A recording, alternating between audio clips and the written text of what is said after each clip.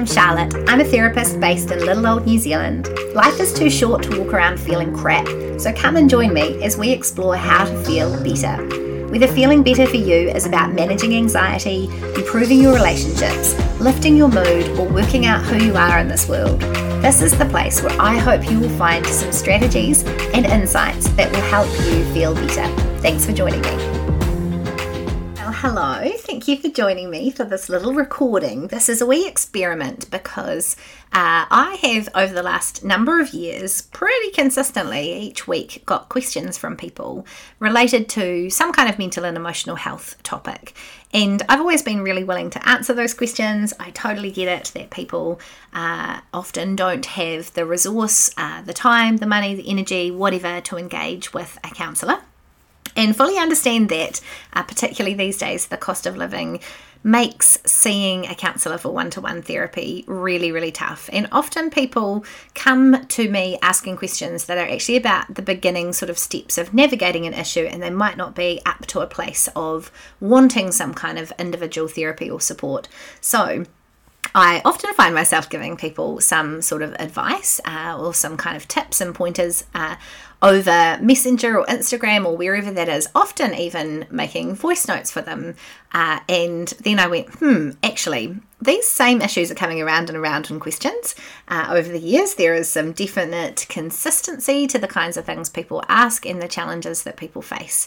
And so I thought, why not actually pull this together into some kind of format that can be listened to as a podcast, and that hopefully provides a bit of an ongoing resource for people. Also, I think that there is often in life a curiosity that we have about how to navigate issues well.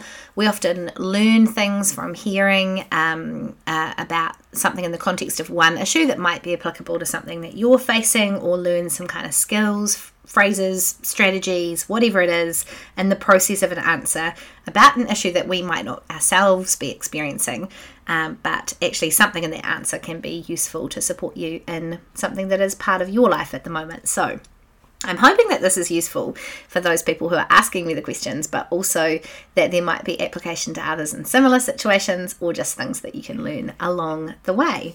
I remember as a little girl loving reading the Agony Aunt columns in my mum's magazines. So the Woman's Day or the Women's Weekly or whatever it was, they often had this like, Dear Susie or Dear Kate, and you'd write in a little note about, I think this is happening with my husband, or I'm worried about this with my child, or what do I do about this issue for myself? And you kind of assumed with that there was something that the person wanted in terms of some external advice that was important to them, and perhaps they might not have been able to talk to people close to them about that issue.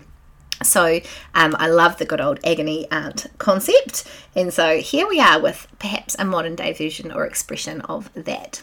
Okay, I've got some questions to answer today, and the first one is about addiction. What's the best way to gently confront a family member with an addiction they don't yet admit? Such a good question. I think one of the really key things is thinking about the nature of addiction and the potential reactions that you might experience from the person before you engage with them. So addiction is something that often people feel like they're hiding, or perhaps they're in denial about the reality of how this thing is affecting their lives, or how it is affecting other people's experience of them.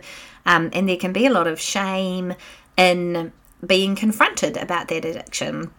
Also, on a lot of levels, at least in the beginning, an addiction has been working for someone. It's been their friend. It's been something that essentially has been helping them in some way to get through something, to get through a difficult emotion. And you can probably imagine that if someone suddenly comes along and they are standing between this person and the behavior, the pattern, the whatever it is that they've become addicted to, there is lots of space for reaction in that, and that might be frustration or anger or denial or emotion, embarrassment, upset, whatever it is that comes out from the person. So just trying to start from a position of being really understanding about their potential response or reaction.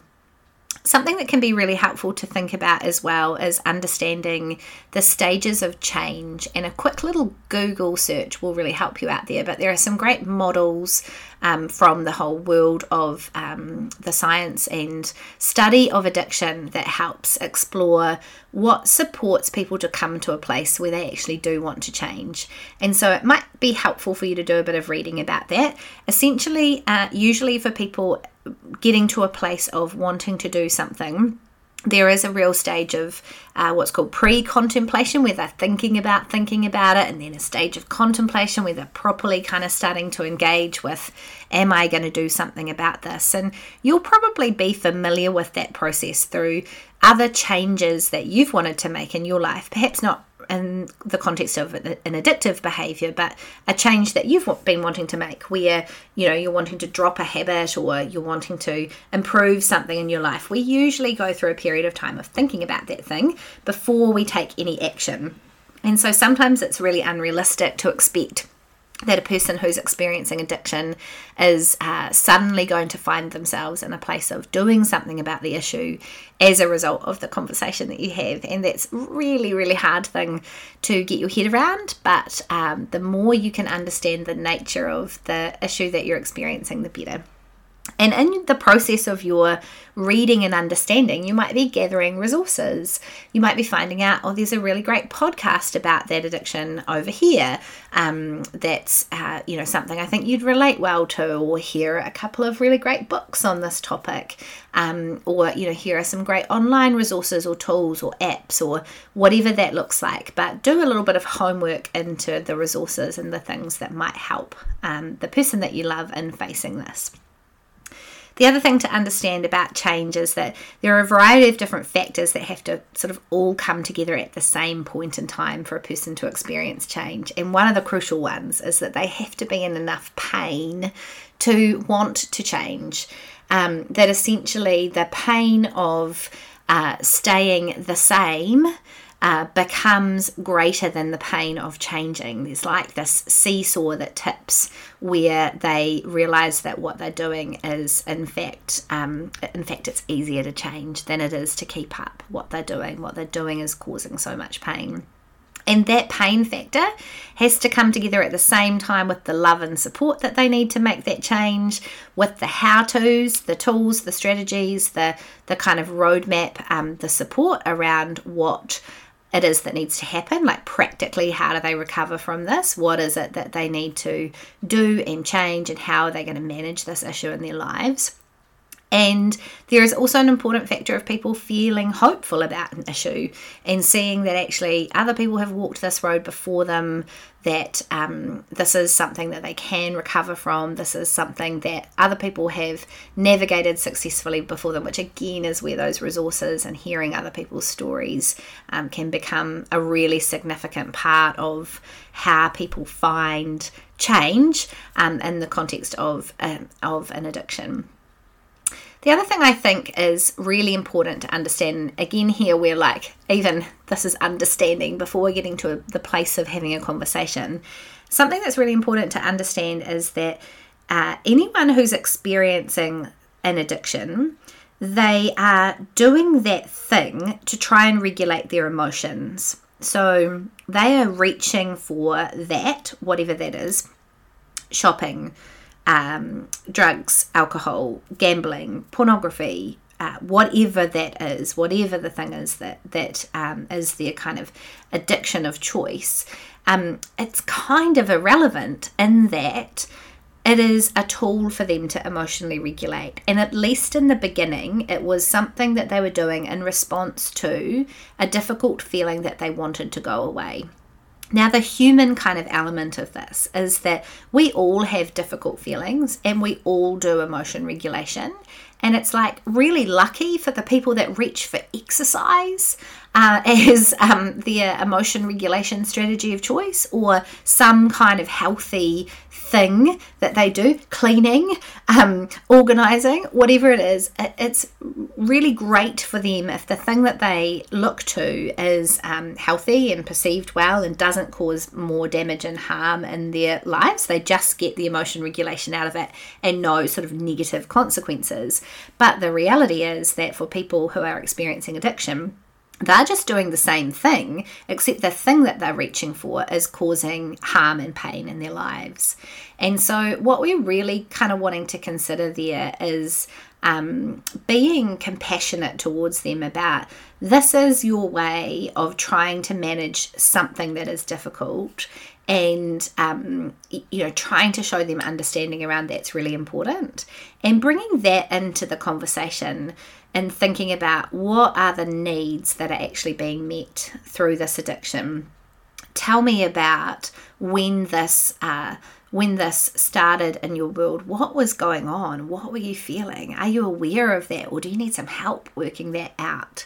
And essentially what they have to do as part of their recovery is work out other ways to meet those needs, other ways to respond, in ways of doing that emotion regulation that they're looking for that are actually going to help them and not further harm them. But there is this really difficult point to get through where it feels like that thing, the addictive behavior that they're reaching for, is the only thing that is going to pop the bubble of that emotion, the only thing that is going to make them feel better, and that's the loop and the cycle they've got into, which is really devastating and really, really hard to break. Almost always people need some professional support in recovering from addiction.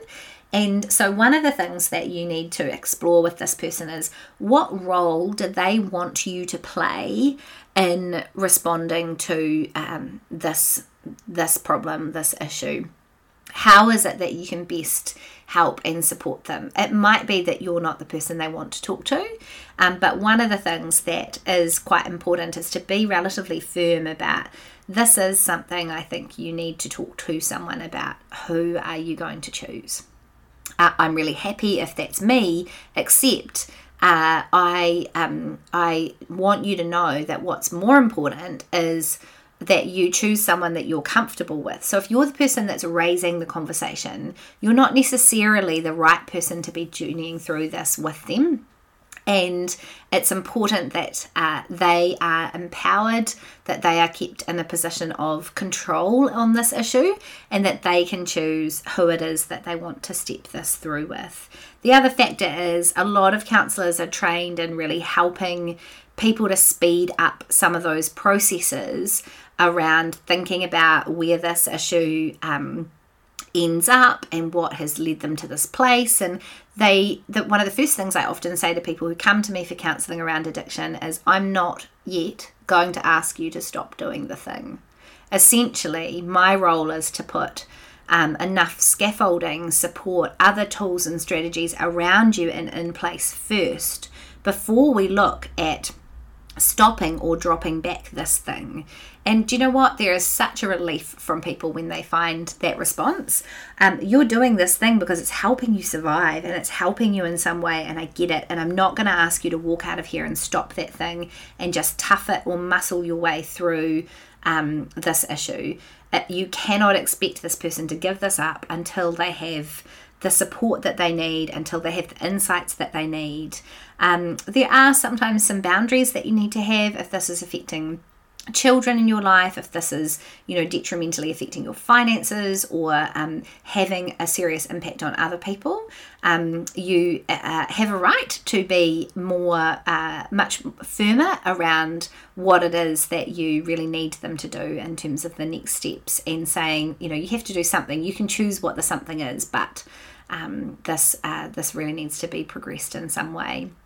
Think as well too about what it is that you would appreciate if someone was raising something really sensitive with you. You probably don't want that conversation to happen at a time that you're tired, or that there are other people around, or in a moment of kind of crisis or stress. And so think about what sort of environment is going to be most conducive to that conversation. And sometimes something that's really helpful for people is to have a heads up that the conversation is coming. So, hey, I'm wanting us to make some space to talk about something. I'm expecting it to be, a conversation that's a bit sensitive, and I'm wondering what's going to be the best time for us to have that chat. And, what would you like in terms of who's there or where that happens, or anything that is empowering for them along the way is really going to help. I love the concept in Māoridom about being mana enhancing.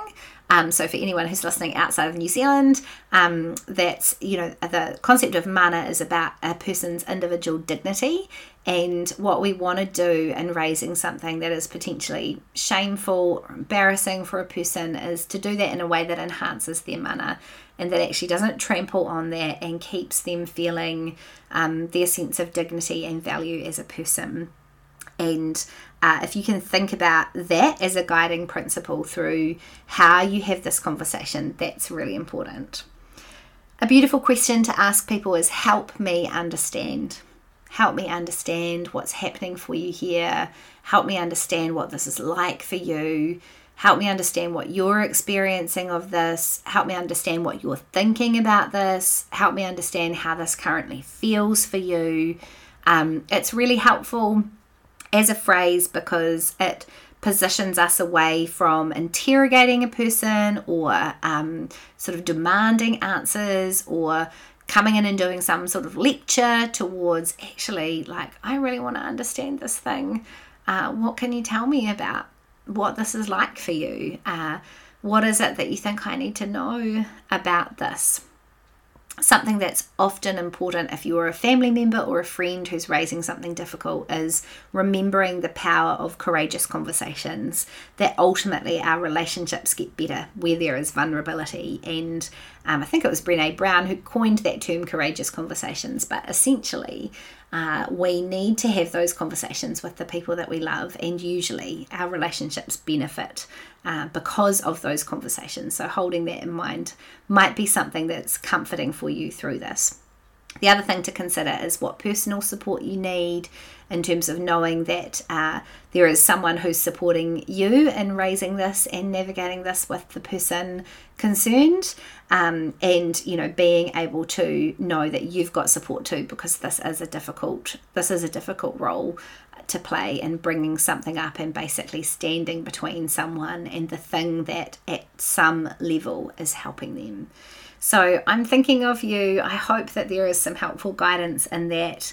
And I, really encourage you to go ahead and have this conversation, to prepare well for it, to grow in your own understanding around these issues, to go armed with resources to think about where you steer the person, how you empower them through this conversation, and how ultimately you seek to understand what it is that is going on for them. So all the best as you embark on this very courageous conversation. The next question is, how do I start navigating out of burnout? I'm in the midst of it and I can't see a way forward. I love this question, and I love talking about the topic of burnout because actually it's really common and not particularly well understood. And often people are in this place similar to what you're expressing in your question of kind of going, oh my Lord, help me work out what is the plan. What on earth am I going to do here? What does this look like? What's the roadmap? Someone tell me the things that I need to know.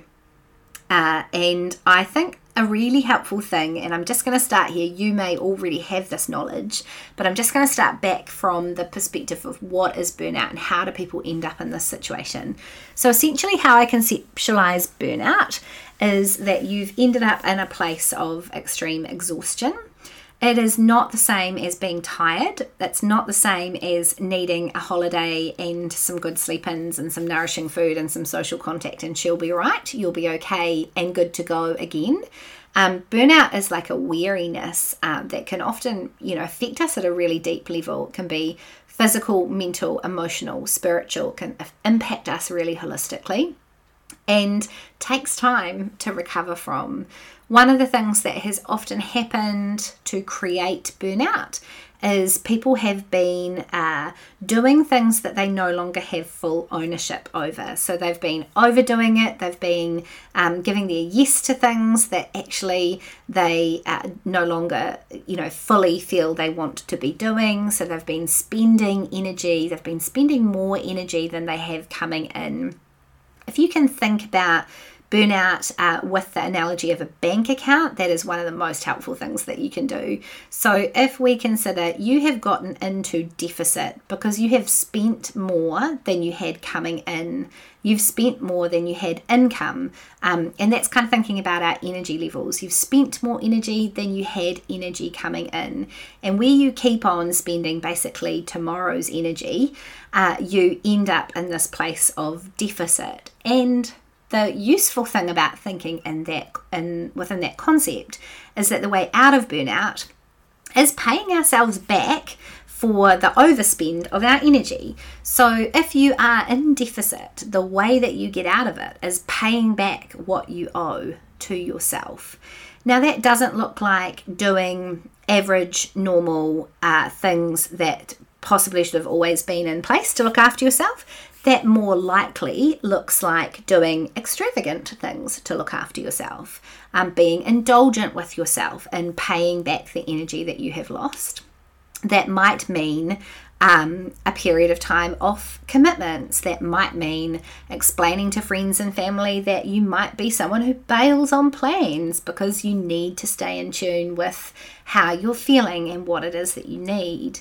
That might be that you allow yourself a period of time of really reduced expectations, that you might pull back from certain commitments, whatever that needs to look like. That there might be lots of naps. There might be, a time of kind of taking things off your plate and giving things to other people.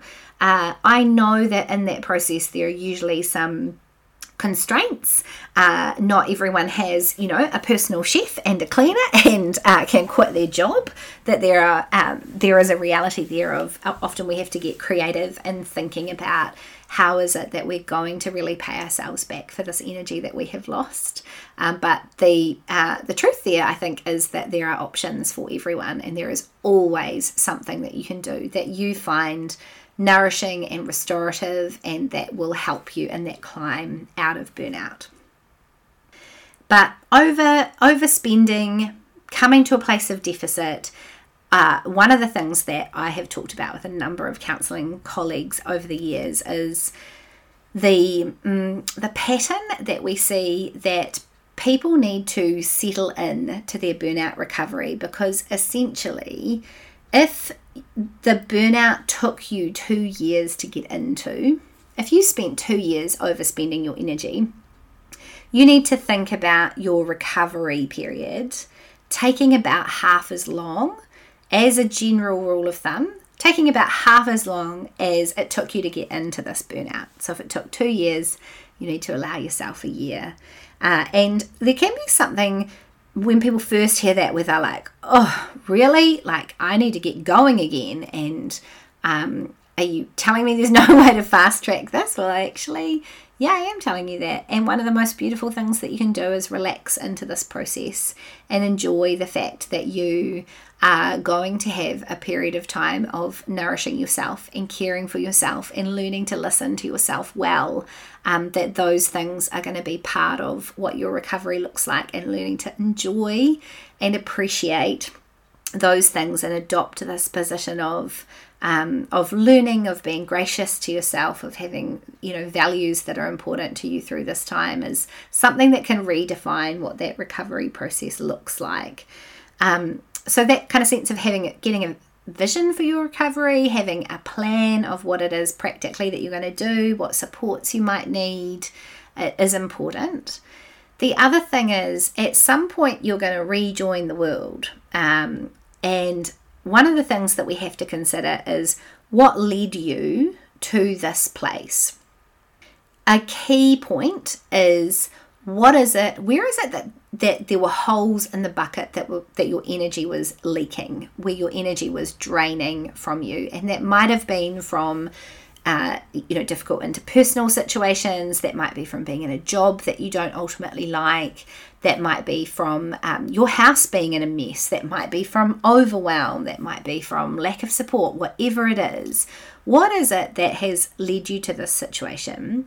And what are the fears that are behind why you ended up in this space? So if I can give you some examples there. For example, if you are someone who cannot tolerate and really fears disappointing other people, of course that is going to be a really key reason why you can't say no to things. That one's kind of one of the most obvious ones to understand.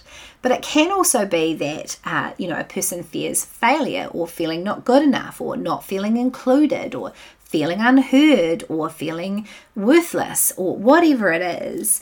There is usually something going on in terms of the feelings that you are running from, or feeling unsafe, having had a kind of trauma response invoked, and being in that kind of traumatized overdrive state can also be part of what's going on, and what is draining people's energy, what's draining their batteries so quickly. And we need to address those things. Where is the energy leaking? Why are your batteries being drained so quickly? And how do we address that? How do we actually properly plug those holes? And so that is something that I, start to work with people around kind of 2 or 3 sessions into sort of a burnout recovery plan of what is it actually, where have you been leaking your energy? And a really key thing there is that why would you recover from burnout if you know you're just going to do this to yourself again? You need to restore your own trust in yourself. And often people having experienced burnout feel really doubtful about themselves, feel really hesitant engaging with the big bad world around them, because the big bad world has burnt them and left them feeling burnt out. And that is something that we really need to be mindful of in these processes, that we need to restore your sense of trust in yourself. We need to get you to a place where you know you're not just going to get back on this hamster wheel and recreate these issues for yourself and find yourself back at square one of having to recover from burnout again. So looking at what it is that has led to this, the needs within yourself that you've denied, the fears that have been driving your behavior, your responses, what you've taken on, how you've structured your life. Addressing those fears is really important in the burnout recovery. But my little outline there, thinking about being extravagant in your care for yourself. I would just add in there, thinking about the place of relaxation in your recovery, low stimulus environments, reduced expectations, taking things off your plate, basically how to kind of stop the energy deficit from happening, slowing that down in this period of recovery so that you can really pay yourself back is so important. Resting into it, looking at the opportunities in this time, realizing that you're going to be settling in for a period of time while you do this paying yourself back piece, and learning what you need to learn around how did you get into this situation in the first place. Burnout's part of my own story, something I experienced actually in my early 20s. Do you know, part of my answer was I ran away to a convent, which was a bit of a hoot, and I spent 3 weeks in silence, which is something that most people will find very hootish because it's almost absurd for me to have had that period of time in silence. But I went to a beautiful community and had this most incredible experience of being put back together, of slowing down to a stop, and really having some deeply restorative time out. That was just the beginning of the burnout recovery, but was an important kind of opportunity to reset and just get myself to a place of, to a starting line that I could begin from again, really, in the other things that I needed to address. So I fully get what this burnout process is like, and many people have walked this road before you. Just really want to encourage you that you will find for yourself a better way of living, and something that works for you going forward, that is much more sustainable. And no one deserves this feeling that you find yourself in. The world is not meant to do this to people. We're not meant to do this to ourselves. And there is another way, and you will find it, and you deserve lots of help and support and love in that process, from others and from yourself. So I hope that encourages you as you consider what you're going to do next in this journey.